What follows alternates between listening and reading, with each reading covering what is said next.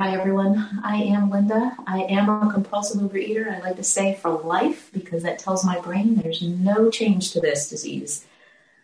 I'm so incredibly grateful to be here with all of you and to have an opportunity to be of service to this meeting.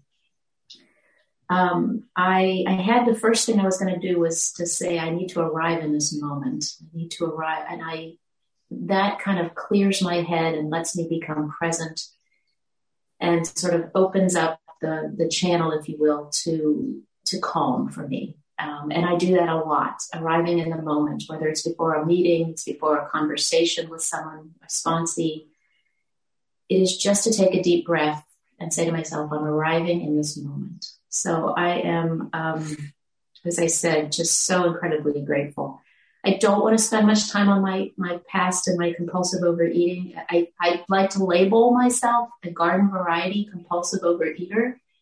Nothing special about me. I know from being in these meetings that, the thing eating in secret and eating to feel better than and eating to basically get rid of all my emotions so that I didn't have to deal with whatever it was that was in front of me.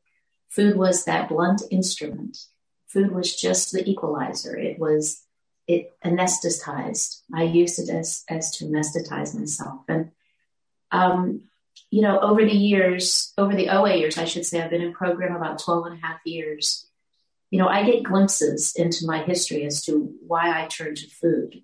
My sponsor would say the why is not important, but some of the gifts, I'm going to talk really about the gifts of this program, which for me have been about finding balance, peace, and perspective. She would say that the why is not important, but the glimpses would come. Oh yes, that's what the messages you heard as a child from your father, and my father in particular. They really sowed the seeds for self-doubt and insecurity and inferiority and and people pleasing and those character defects that I know that my higher power will remove and does on a daily basis when I work the program. But those seeds were planted when I was really young. And I'll tell you, one of the gifts of this program, I was in probably 3 or 4 years, abstinent in the program. The thought occurred to me one day that parents say things to children. My father said things to me because very likely those are the things that his father said to him. And I thought to myself, and immediately what flooded into my mind was great compassion. Great compassion. And, you trace it back. And my great-grandfather probably said that to my grandfather who said it, and it just goes on. But this program gave me the opportunity to become, aware of and to learn from and be grateful for all these experiences and these glimpses, intuitive thoughts and glimpses. So I just want to say that I grew up just avoiding confrontation, emotions, everything by using food. So I want to fast forward. So 12 years, right? Okay. So came to OA, got a sponsor, worked the steps. A year later, started sponsoring and knew that service was really important. Tools in the service was really important. And I'm going to talk more about service specifically toward the end. I went to my first Region 7. So I'm in Maryland. So we're part of the World Service structure that's Region 7. And probably 3 years into the program, went to my first region Region 7 meeting as a representative. And I saw someone in there who was in 12 years. And I said to him, my God, what do you do for 12 years? And he said, oh, Linda, it just keeps getting better and better. He said, I don't even know how to describe it to you, but life, there's so much to do and there's so much to work on, and life just keeps getting better and better. And I thought, oh my gosh, how is that possible? And I will tell you that I got abstinent and lost my weight, maintaining a healthy body weight, but it took me 4 years to get my wedding ring resized. Because I didn't believe that this would, how does this work? How do people keep doing this program? But he gave me great hope that life is an adventure, and this program allows me to become present to that adventure. And the most interesting thing for me over the last 12 years has been the transformation. So we are promised from the AA Big Book, we are promised change and transformation if we work the steps, stay in this program. You know, we get those gifts. And my brain and what is really important in life, right? That's what's really important in life is not the material. I had to learn that in this program. I should say I got to learn that in this program, because it is not where I live. It is not who I'm married to. It is not the size of my bank account. It is not the job I have, although sometimes my brain tries to tell me very much that it is the job. It is about helping support and serve others. That's when I feel contented and secure and safe and a part of a community. And so I started to get what this guy was telling me, which was, you know, it's an adventure. It's just an adventure in learning more about who I am becoming and liking the person I am becoming. So how it works. So I want to give you just a short summary of how it works for me. Daily spiritual practice. I have that going on. I get up. I usually say the 11-step prayer while the tea kettle is going. Come in, do some reading and some writing. Many days I'll jump on a meeting in the morning. Although I have learned through Zoom that it's quality, not quantity. I have to watch that. Am I really getting quality out of the meetings that I'm going to? Or am I just, wanting to go from meeting to hear something and, something, and I'm not present. I'm not sort of becoming present and arriving in the moment, because now I'm just distracted, if you will, but gotta watch that. So sleep. I want to touch on sleep, because I have learned that, an action plan for me, this is all part of an action plan. An action plan for me is doing the routine. I thrive in structure, I'll tell you, doing the same thing over and over again. It keeps my head quiet so it doesn't sort of go off and, take a turn, start sharp right turn.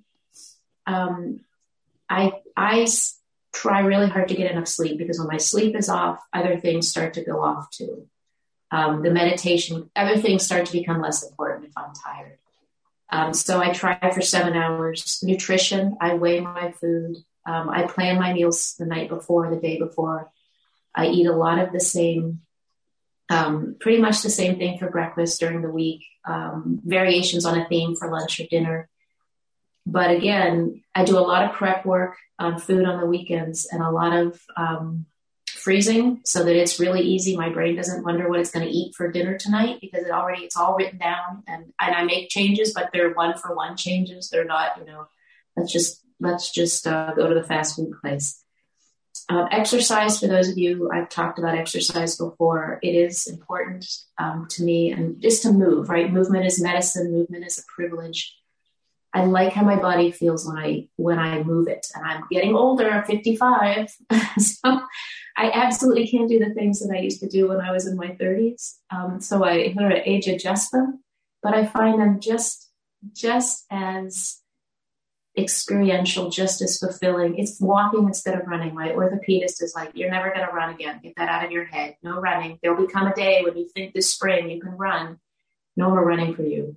I'm like, okay, this program teaches me how to accept that I can walk and just enjoy it and feel good about it.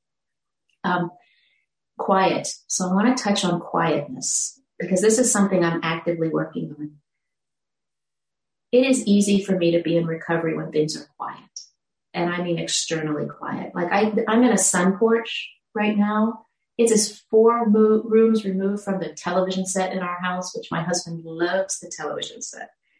But the kitchen is next to the TV. So, I'm heating up dinner, and the TV's on, and it's usually around the news channels. And it just, what I'm working on is trying to find quiet within, even when I'm in a noisy space. Because what I find is I can always retreat to the sunroom. Here I am. But that's not living life with another human being. Being remote work environment, great, love it, but it's not engaging with people in the office. And so what I have learned and what I'm practicing is, even amongst the noise and the haste, that I will find a way, which is usually through reflection, to get quiet inside. I'll remember a beautiful, walk on the beach, a hike on a trail, usually involves nature of some sort. And I can focus on that and tune out the noise and the news and the things that disrupt me. Because boy, that news, it's a tough one. I start to talk up to the TV set while my husband is watching it. So finding ways to get quiet internally and become present in the moment and be present on what I'm doing in the kitchen, what I'm doing is really critical for me. I set boundaries at work. So at the end of the day, I pick that one thing I'm going to do. What is the one thing I'm going to finish? I do that thing. I close the computer. I take a few deep breaths, and then I have to transition, whether it's, again, some stretching or just some movement or sitting quietly for a moment. It allows sort of a bookend to the work experience. And that's really, really helpful. So I call it, good orderly shutdown, if you will. So I've talked a little bit about some of this. I just want to talk about the emotional part, because that for me, the character defects that have surfaced for me for years are self-criticism and self-righteousness. Those are two biggies for me. And I have found, as I have heard many people in this room and other rooms share, it is the power of the pause. It is the power of restraint of speaking, or, I'm pretty good at restraint of email now and texting, but restraint of speaking. And people say, we're not responsible for our first thought because we're human beings and we're going to have these human emotions. And my goodness, having a human emotion, a human reaction, whether it's, for me, self-criticism, is still better. It's still better for me than numbing out and not feeling anything and being kind of catatonic with food. Because I have a choice. I didn't have a choice when I was getting up and getting to the refrigerator, eating something, sitting down, getting up, that automatic robot switch was flipped, and I had no choice until whatever it was that I was fixated on was gone. So I love the thought that I can't control my first thought, but I can certainly control or react or manage my reaction to my second thought. My husband has a thing with traffic. So he's been driving the DC area for 20 years. So traffic is his thing. And he comes home and he's upset about how bad traffic has gotten. He's upset. So I may have a traffic experience, whatever it is, minor stuff, and, shooting the breeze. And I'm going to open my mouth to tell him about my traffic experience. And I pause, but my higher power comes into my brain and says, you will set him off. You will start him on his discourse about traffic. Thank God, mouth opens, pause happens, mouth closes. And I'm like, thank you, God. Thank you, God. Let me find something else to think about that's putting something positive into my husband's life and not something that is going to take him down the rabbit hole that is one of the banes of his current existence.